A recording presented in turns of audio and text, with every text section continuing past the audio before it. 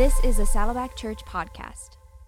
When an athlete trains and practices in his or her sport, they are achieving multiple goals at the same time. They get stronger by lifting weights. They get more agile and increase endurance by running and doing sprints. They develop muscle memory by practicing their sport in certain moves over and over and over again. All of this is in pursuit of being ready for the competition, ready for game day. As Christians, we have our own exercises. We call them spiritual practices.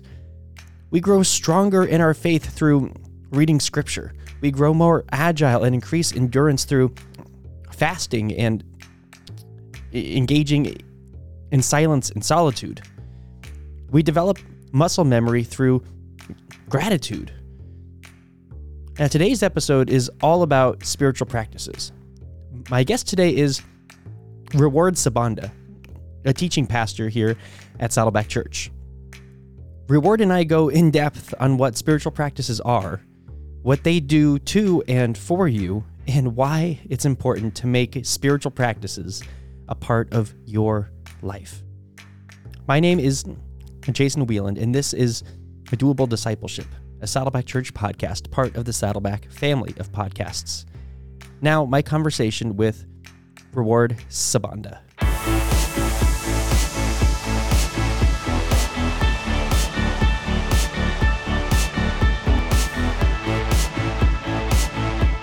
Reward, how are you doing today? Thanks for being here. My man, thank you so much for having me, brother. I'm very, very excited to get to chat with you about some fun stuff. We're talking about Christian spiritual practices today. Come on. So, and I know this is right up your alley, so this is going to be great stuff for everybody who is listening today. So, to start us off, can you just give us kind of an overview of like spiritual practices? What do we even mean when we're talking about spiritual practices?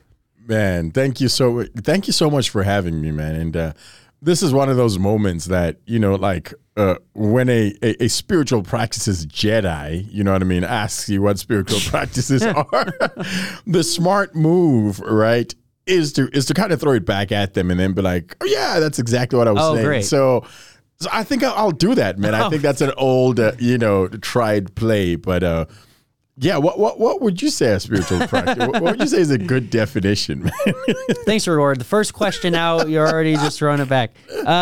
So for Christian spiritual practice, what we're talking about are actions or places that we can put ourselves in that help to refocus our mind, our thoughts back on God. They're meant to act as almost like an aid back into abiding in God. I think that's kind of what we're talking about. So there are practices that are pretty common and well known. Yeah. A silence and solitude, that's kind of a well-known practice. Yeah. A journaling, prayer, memorizing scripture. These are all kind of spiritual practices that we can do that are often just meant to refocus, to realign ourselves back into relationship with God, or I should say relationships with God, back into that abiding life with God. So there have been a number of books on this topic, right? There's Celebration of the Discipline. There's just a whole bunch of books on spiritual disciplines, spiritual practices. And I'll link to a few of those in the show notes as well.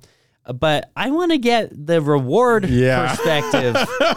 I'll happy to set the table. There we go. But I want to get the Reward perspective. So let me just ask this in this way then. Yeah. When did your journey with spiritual practices start? Yeah. No, and thank you so much for that definition. That's exactly what I would have said if I was half as brilliant and as intentional as that. But no, I think I think you're right. So I don't know if people would know this, but I kind of hail from an African context, right? The southern part of Africa, go Bulawayo. And in those particular things, I think when I came here was the first time I saw a cognitive rebrand of the practices, right? Because in that particular context, and you would see this in a lot of older world context or majority world context, where it's called the disciplines, right? Yeah. And the more you lean into the disciplines, the closer you are to godliness. Yeah. So in a lot of those contexts, it's always served as kind of a metric on how godly you are, right? I mean, even that in itself shows that there's some some practices which aren't as developed in the pursuit of the character of Christ. So for me, I find that because of our upbringing, right, coming from a highly spiritual background, practices are deeply ingrained in the social order of all things that you essentially do. Right, whatever it is, there is a discipline attached to that particular thing. You work the discipline, then you get the desired end result of whatever the character formation. That is one of those things. So I think from as early as I can remember, I grew up in a Christian family, and those things were just, it was rote to memory, right? Over and over, they were beat into us. Until, you came over here and it's like, oh, these are the practices. I was like, oh, that's just Monday where I come from. So, but yeah, that I think, and that I would safely say was my first really, diving into the practices. Well, I think it's an interesting way to think about it because that term, people go back and forth between the terms practice or discipline. People like the term disciplines because they see it's tied to being a disciple, same kind of root in there. Disciple should be disciplined and therefore should do the disciplines. Exactly. The practices, though, what I like about that term is you can then think about it as in a sports metaphor, which works for me. So it's like, I like to think about, this was the thing with Tom Brady for so long as the quarterback for the Patriots and then the Bucks, is he had a routine. He had a rhythm he would do every day, whether he was in season or off season, to hone his body to be in football playing nature. And if we think about Christian practices as something that we can do to continue to hone ourselves and to form us into being more and more towards the character of Christ, absolutely, then that's kind of part of that. Dude, I love that analogy. Well, part of it, right? Okay, you love part of it. Yeah, I love part of it. The other part that I don't like is the fact that nobody will ever make reference to a Cowboys quarterback as being, Sorry, I did not choose Dak or Tony or even going back to Aikman. Sorry. Exactly. And that is kind of sad that Aikman is probably the only quarterback. If you wanted to make a sports metaphor, well, he's the last Cowboys. Championship winning one, so we go back to that. So that's why I was like, man, that was a reminder. But what I love about that is it's muscle memory, right? It's the muscle memory that we develop to have the desired outcome of the things that we need. I think in any and all things, we, the people that belong to a capitalist state, which is, I think, just the social operating system of who we are in the West and in America specifically. We always want to guarantee outcomes. And because it's in guaranteeing outcomes that we have a measurable metric for how well we're doing, good, bad, or otherwise. Yeah. And I feel like even in our spiritual life, right, not necessarily so that we can compare ourselves against other people, which the Bible says is not wise, but so we can know that are we on a growth trajectory, right? I love what you mentioned in a separate conversation when you brought up the fruit of the Spirit. Sure. And it's like, hey, that's how people are like, man, is there fruit in their life? And there's a lot of that conversation. But that if the fruit of the Spirit in our lives is what people can look at and go, that is an emulatable follower of Christ, then I would even say the practices are the tilling of that ground, right? That then produces the fruit of what that looks like. Yeah. I mean, there's a lot of theological segues that we can kind of take with that. But in the most basic form, that's what I think about. And I think, hey, if you practice the practices, right, then what it does is it helps you in the abiding aspect of it. And in that place, in that space of abiding, you see, I'm creating healthy distance because I don't want to equate it into a formula, right? Yeah. Practices equals fruit, because then that kind of veers dangerously close to the works. It's missing the spiritual element. Yeah, exactly.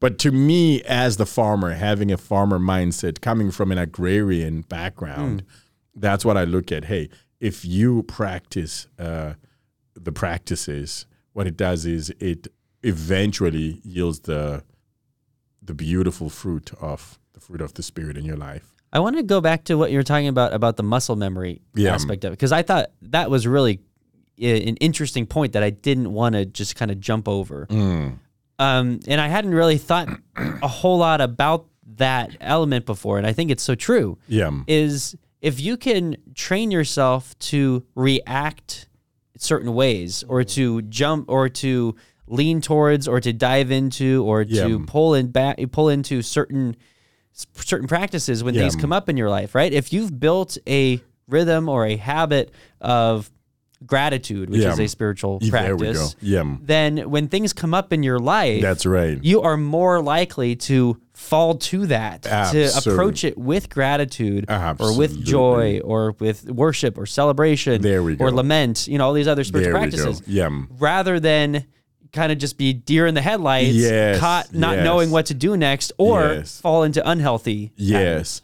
Man, and if you think about it too, man, that's a beautiful point, because when we go back to the origins context, right, the sociology of the Bible, the anthropology of this faith that we're then given to as a gift, when we look at that, the setting for what that looks like in that particular community, right, that's where we get things like train up a child, right, in the way that they should go. And then when they're old, they will not depart from it.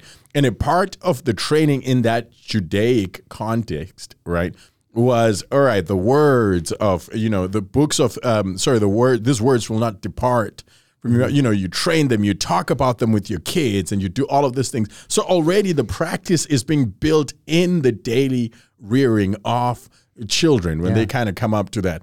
And I think that's the beauty of a lot of the older, kind of more established civilizations and cultures, to where spiritual formation isn't just something that begins once they take the responsibility of accepting Jesus in their lives, but no, it is baked into the upbringing of posterity and the children as they kind of come up with what it looks like. So it's one of those things that when I finally came to where I could truly enjoy the benefits of a life formed, right, and modeled after and in the image of the character of Christ, I was like, man, I feel like I have an advantage, because these are things that were bitten into me, right? And these are things that when deviation from these practices was punishable. You know what I'm saying? In my formative years. And now it's like, okay, I finally embraced this faith and I love it. And I'm like, oh my goodness. The Bible says, let the word dwell richly in you. Yeah. But that's something that was forced into us. And now I'm like, now I get to enjoy that, the work that's already kind of been put in me in my foundations and in my origins context. And so that's fun. What particular spiritual practices do you most adopt in your life? Are there certain ones that you've really kind of clung to? Have you tried some different ones and be like, that one I'm not really clicking with right now? Yeah. Are they seasonal? What has been your experience with the actual practice of certain practices? Yeah, dude, I'm pretty sure every African on the planet will echo the sentiment that prayer is. I mean, it comes a part of the package, man. You can't opt out of it. It's great. It's forever grayed out. It's built into what it looks like. But I think a lot of it does come from the fact that a lot of, let me speak about the African context specifically. There's very few African countries or contexts that are born into independent wealth, right? In a sense, there's always a sense of need in those particular communities, and even if you come from it, because even within those contexts, there are people that do better than others, but the communal needs will always, right? Will always weigh on you, and will always lean into and impose themselves on your reality, whatever that looks like. Yeah. Whatever your subjective origins context is, and the wealth quotient when it comes to that, the needs of the community, the needs of the continent will always kind of, you know what I'm saying? Yeah. Crash on what that essentially looks like. So because of that, prayer is something that is built into us as a coping and survival mechanism, right? You always pray. You see God, you see the faith as entities of solutions, right? The gospel has to be a gospel of solutions. God has to be a God who moves on behalf of the people, right? That's why there's such a deep resonance with the Psalms and lamentation within a lot of African contexts. So because of that, prayer wasn't simply just an elective, right? It wasn't something which was like, man, you do this to get more intimate with God or progress in your spiritual formation. No, prayer was how you did life. You pray because you need to. It's very funny. Someone sent me a song and it resonated deeply in my spirit. I didn't even want to know why. But the refrain of that particular song was, I need to pray. I need to pray. If I don't pray, the devil will mess up my life. You know, and I mean, it's questionable theology, right? But the cultural resonance was profound. Yeah. Because I was like, man, all I've ever known about prayer and why there was a deep resonance with the Bible is there's constantly, right, people who are coming up to Jesus from a place of need, and Jesus meets that need, right? Yeah. And then the worship kind of ensues. So the first thing that was built into me at a default was prayer. Then worship was the appropriate response whenever God would move on your behalf. So that was also baked into my spiritual practices. And then worship was also told to us that it's a primer for the prayer and worship. So it was this... It's this nice full circle. Exactly, this full circle Ouroboros kind of moment when it came to that. So those two were primary. And those two kind of served each other. Then the third was fasting. You see the circle right here, right? Yeah. So you fast so that your prayers can be more effective. And when your prayers are effective, then you worship to thank God. And then in that worship, you set him up for another. And then it becomes this this kind of circle and everything. Now, there's this guy, I don't know if you've ever read Robert Levine. In this book, it's called A Geography of Time. And he has a pretty interesting concept. And what he says is, you know how some people are left brain and right brain? Yeah. But what he says is there are communities which are also left brain and right brain based on their value systems. It's like, for example, a lot of majority world contexts, Africa being a prime example, or if in our Latin American people, that time is relative. It's completely relative, right? Time begins because the value system is relational. So it would be rude for me to break this conversation to go somewhere else, but then never look at it that it's rude for the other person that's kind of waiting for you. But then they're talking about how more progressive society, and I'm talking about progressive in the sense of building, and which are relatively younger civilizations, which are still in that building grind, are almost like left brain communities. So they prioritize and also synthesize time differently. And it's one of those. So because of that, coming from the African context, coming full circle to my point, I believe that certain communities also have personalities. Yeah. And the personality of a lot of relational and kind of established or older context is very gregarious, right? And meaning that the silence and solitude practice is either very rare or completely non-existent in a lot of communities, like the African community, like the Latin American community, right? It's only when you come into the Anglo or the Saxony where, you know, the monks and where those practices are really embraced. So I think those three were the primary formative practices in my origins context. And then moving forward, there are some I would love to grow in, which is, so. Which ones do you have your eye on of like, I'm interested, 2024, this might be my year for this one. There we go. Actually, let me, and this is just kind of a nod to the whole practicing the way, because of how they kind of structure them. So, for example, prayer, fasting, right? Those are just like straight up worship. Yeah. those are like what it. Community is also another one that is just deeply ingrained within the African context. And once again, I can only speak from my right ethnicity. Silence and solitude, not so much. Sabbath, not really so much. Except if you're a Seventh-day Adventist, which in itself just kind of goes in. Exactly. Service is also culturally ingrained in who we are. Witness, it's just if there's a culture of community and commensality is at the core of that particular cultural expression, then witness is just what you do when you get around people that you kind of like. And then scripture is another one. So scripture, silence, and solitude are ones which I'd be like, man, I would love to grow more in those because, right, once again, oral tradition and storytelling is very different from scripture and silence and solitude. And so those are the three that I would love to grow in if that was a thing. I think what's cool about spiritual practices that maybe often, I don't know if it gets overlooked or just isn't as talked about as the reason for it, is it's this constant reminder and ingraining in us of our dependency on God.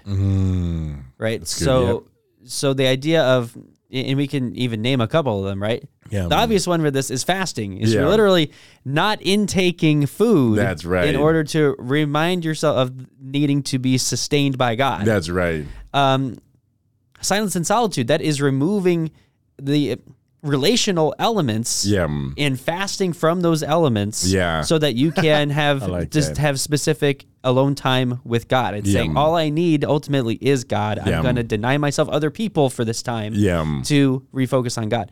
I think all of those, gratitude, worship, scripture, all of these, every practice at its core, at its heart is a way for your body, which, as a reminder, being a believer, you have the Holy Spirit living in you.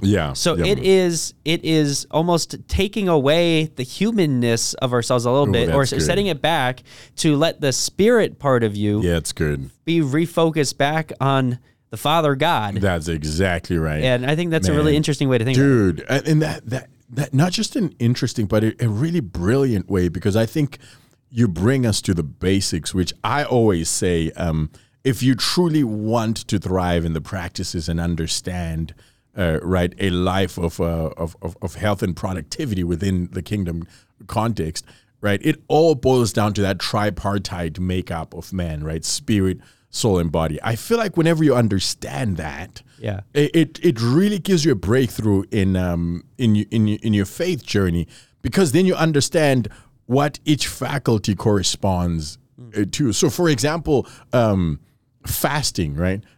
Whenever you see fasting in the Bible, it says it correlates with the soul, the center of self-consciousness, your mind, your will, your emotion, your volition, all of that goodness, right? Hey, when I humble my soul with fasting, anytime you think about fasting, it has to do with the soul, and it's about soul care, and it's about removing specific things and doing all that. Yes, it affects the body, but fasting is primarily about the soul. It's about stealing your mind, your will. When you look at prayer, every time it talks about prayer, it talks about it's in correlation with the spirit.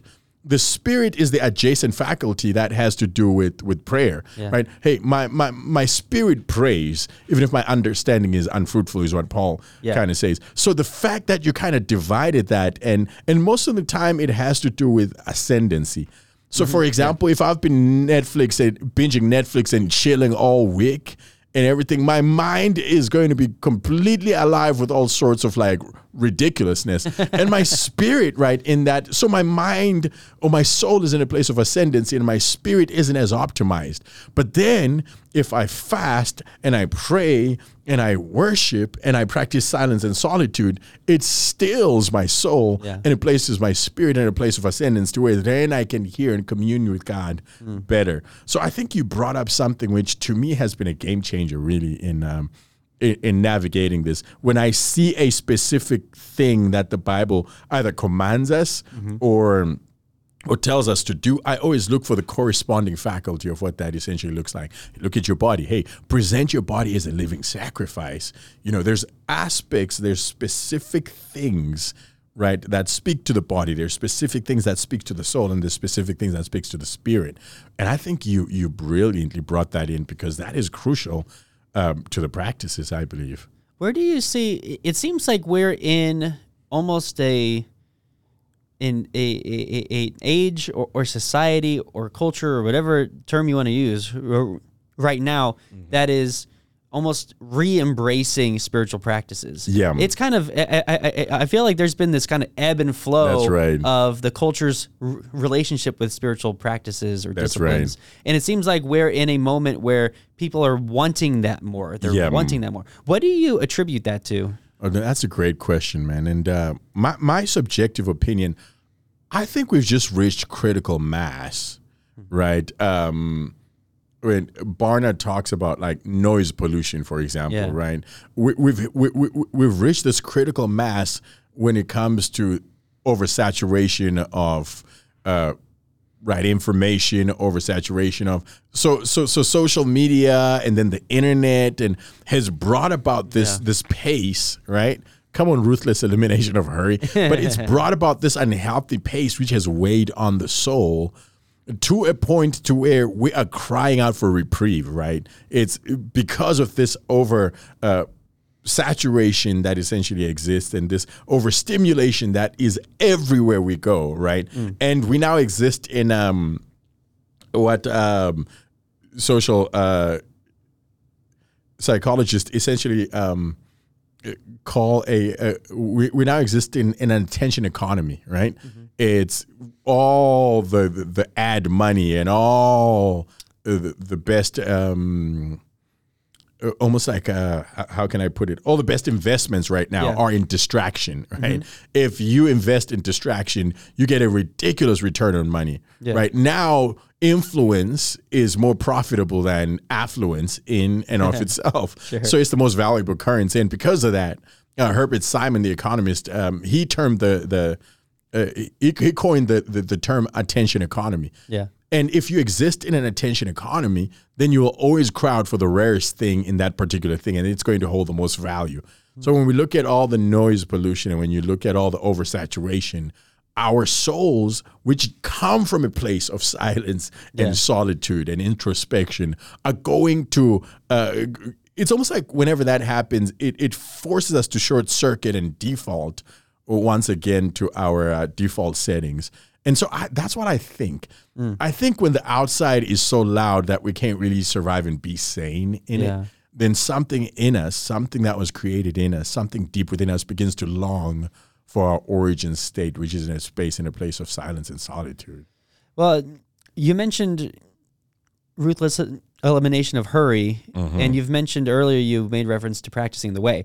So I think I think another element of it is spiritual practices has found this voice, this advocate in John Mark Comer that speaks to a younger generation and gives voice to the importance and role of spiritual practices in a new way, right? Just reframing it around spiritual disciplines to practicing the way speaks more to, this generation that's coming up. And I think too, and if you know John Mark, like you'll kind of understand. I think this is a show and tell generation. Yeah. And I think what made John Mark and his ministry and his voice so prominent in our generation is the simple fact that due to some personal convictions and just a nudge of the Holy Spirit, how he'll always point his prophets.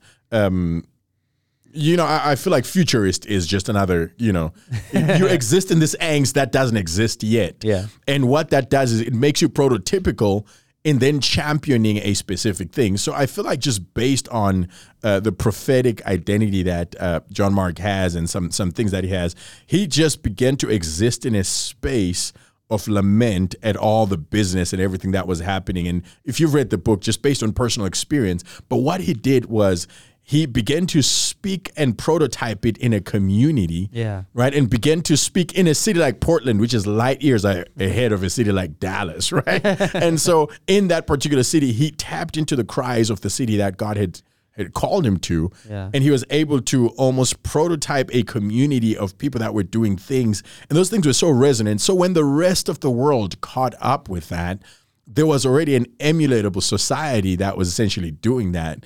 And the person who was the architect that God had raised up as the architect in that particular community then gets asked the questions and pulled onto panels and gets asked to write and to speak on what that looks like. And they became the authority, what that essentially looks like. So I think that John Mark was perfectly positioned to speak to the cries of a generation because he had been there, you know what I'm saying? And he had already kind of built something worth emulating. Because the truth of the matter is there's a lot of people that will champion this and say this, but if you've never built a community, right, which is functional and sane, right, and has a deep imprint of God's approval on it, then people will just be like, that's just another voice shouting into the ether. Yeah. But that for him is, and I've seen it in so many, I've been a part of it, a lot of movements, like the church that I came from, the Upper Room, was also another great example of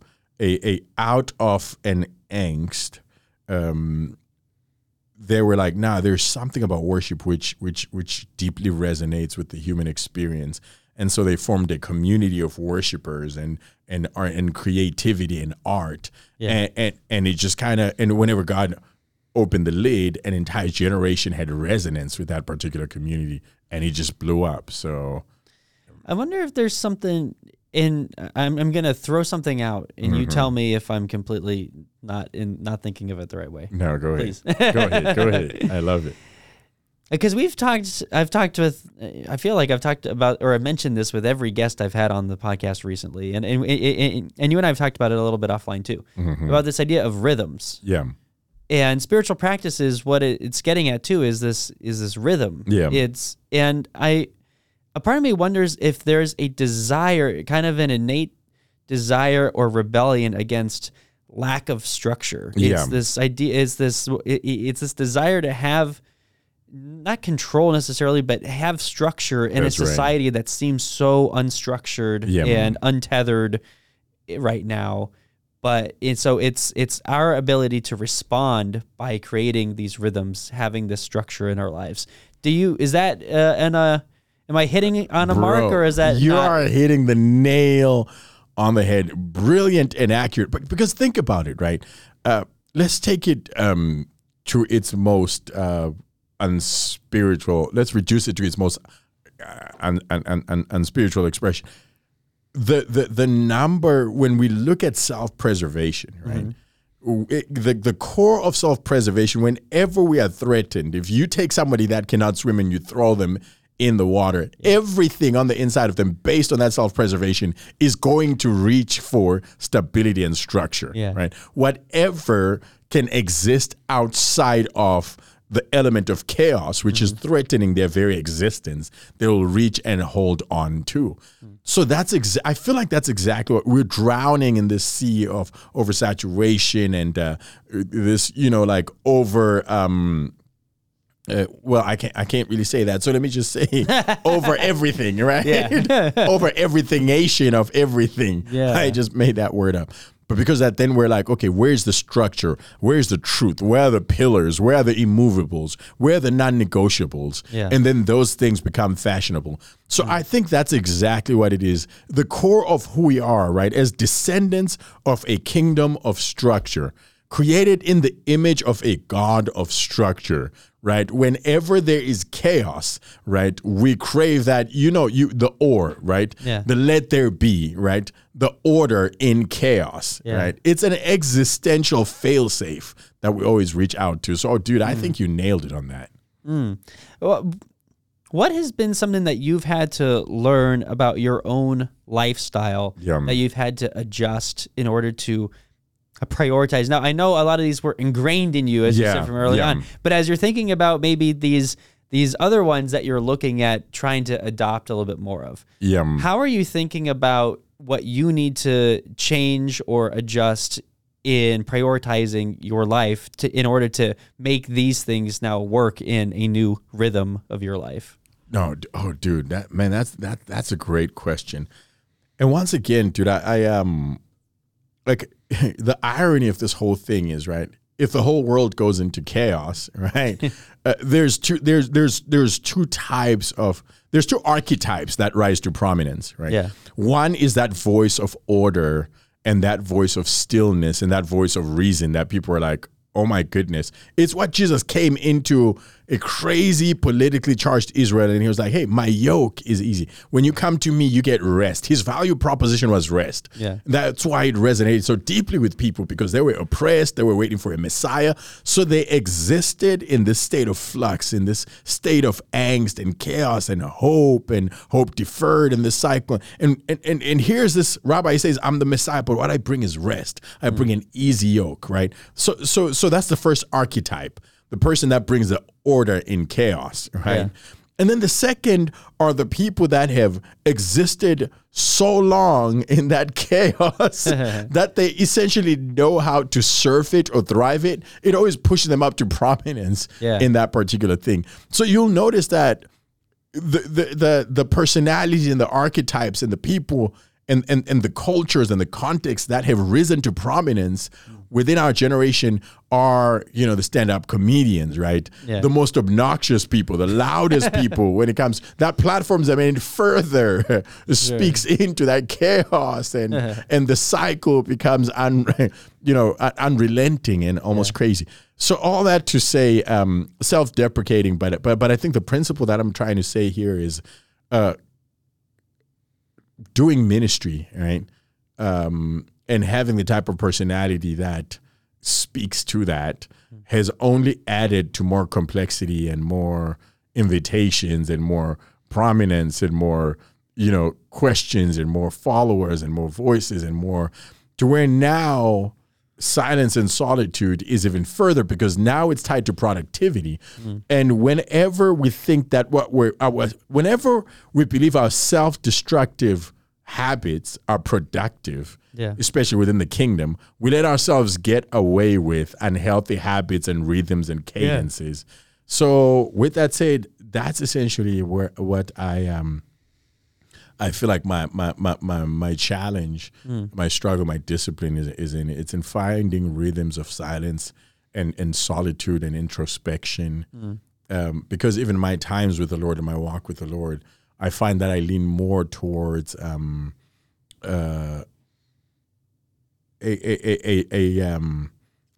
deeply intercessory, right, cadence of prayer. I find that it's louder and less restful. That's just a natural space that I go to. Yeah. And I think just resting in the Lord is something that I really, truly need to lean into, especially in a season of much productivity, I think. For people who might be interested in starting to adopt spiritual practices themselves, as I said, there's I'll put links in the show notes to different books and resources for you to check out. But just what encouragement could you give to people who maybe they've never really thought about adopting spiritual practices before? Yeah. Man, I would like to take that word adopting and raise it and put as much gravitas as I can on it. And here's my shocker statement, and I'm going to double up and stand on it. The practices are non-negotiable, right? That's where you find rest. That's where you find the parameters for a productive life. It's in the pruning, right? Yeah. That we get fruit. And the fruit is the only thing of value that we bring to the people around us, right? It's what takes our walk from just being a selfish, self-fulfilling, walk or faith or whatever, and being agents of light and transformation that we're called to be, right? The end all for our relationship with the Lord, I genuinely believe, is being lights and beacons that bring other people to a saving knowledge of who He is. And if you do not have, I remember this story, I think Hosanna Wong shared the story at CR when she came, and she was talking about trellises and how she went to a vineyard, and they were talking about how there's these trellises and they put the vines around. And she asked a simple question, was like, wait, so can they bear fruit if the vines are not held up by these trellises, if they're just kind of doing the viney thing on the ground and kind of spreading? and it says the grape guy, I don't know what the official term for him is. Sure. Yeah, but the grape guy said, yes, they will, and they will be fruitful, but they will live weighed down their entire lives. And I feel like that's what's happening to a generation. I feel like that's what's happening to our community. We're living weighed down because we will not set the trellis of the practices. Right. It's when we take the yoke. Let me go ahead and kind of remix it once again. It's when we take the yoke of the practices, because what is a yoke? A yoke is an instrument of structure. Yeah. Right. When we take the yoke of prayer and fasting and silence and solitude and witnessing and communion and generosity and all of the other practices, and we put it on ourselves and we use it as guidelines, right, against the constant and incessant pull of good things, which are the enemy of great. And when we say, no, if these are the guidelines, these are the parameters, this is how I'll raise my children. When you do that, then you see that it crafts a trellis of fruitfulness. And the people that are truly bearing the fruit that is worthy of this kingdom, which we have been called to be partakers of, are the people that have placed the practices and they have built their lives around them. Yeah. And so that's what I would say. It's not negotiable. I'd say don't, hey, I need to start on the practices. I would say, hey, just be like, Holy Spirit, help me with this, right? Because, that's, I think that's great advice. Is God is for you in this. Yes. So feel Grace. free to, talk to him about Absolutely. it. And say, God, I have this conviction of wanting to do this. Absolutely. And then just look, he will start to point out things in time, in That's space right. to you that you can start doing this. That's right. Don't turn your blind. Just be aware that your flesh is going to fight against that That's and try right. to and try to fill that time to fill your attention, all that stuff. And just, so if you could walk in mindful of that, looking for God to point out opportunities and time, and maybe even a spiritual friend or mentor who wants to partner with you in it. Like, be receptive to how God is going to embrace this idea of you wanting to adopt, adopt a, what was you said? They are necessary. There we go. Yes. Spiritual practices. Non-negotiable. Non-negotiable is the word. Yeah, that's right. Preach. Man, you're a preaching, brother. You're getting me excited. That's exactly right. There we go. Well, Reward, thank you so much. I loved getting to talk about this stuff with you, and I just really appreciate your time and your passion for spiritual practices. Man. And I have no doubt everybody's excited now to just run out set their New Year's resolutions. They're just going to say, like, spiritual practices. Yeah. This is going to be the mark of 2024. Wow. Man, thanks for having me, brother. I appreciate you. Thank you. Now, let's look at some next steps out of this episode. First, I've put a bunch of different links in the show notes. We have some guides that were written by Saddleback Church on how to engage in some spiritual practices, and there are a number of books and websites I've included as well. Second, with all of these resources, your challenge here is to choose one to start practicing. Give yourself a goal. Maybe it's through the end of the year at least, and just make a plan. Right? Say, I'm going to do this every day, every other day, every week, at least until blank. And just give yourself a timeline goal. Say, I'm going to do this at this time until then. And then don't forget, talk to God about it, right? God wants to be a part of this with you. After all, it's all for Him. This has been another episode of Doable Discipleship. I want to thank my guest today, Reward Sabanda. We'll be back with you again next week.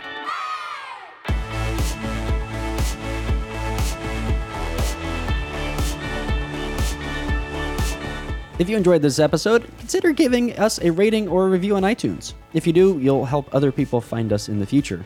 You can also listen to these episodes on YouTube. Just subscribe to the Saddleback Church YouTube channel for these conversations, plus lots of other video content. And if you are already listening to us on YouTube, subscribe to the Doable Discipleship podcast on Apple Podcasts or your favorite podcasting app so you can listen in the car or wherever else you go. Don't forget to visit saddleback.com/doable to check out all of our previous episodes. And go to saddleback.com/grow to find spiritual growth resources and view a calendar of upcoming events. Lastly, you can always get in touch with us by emailing maturity@saddleback.com. Send us your thoughts, send us your questions, your Bible questions, your life questions, whatever. Who knows? Your question might just inspire an upcoming episode. Thanks again for tuning in to Doable Discipleship. I'm Jason Whelan, and I hope you'll join us again next week.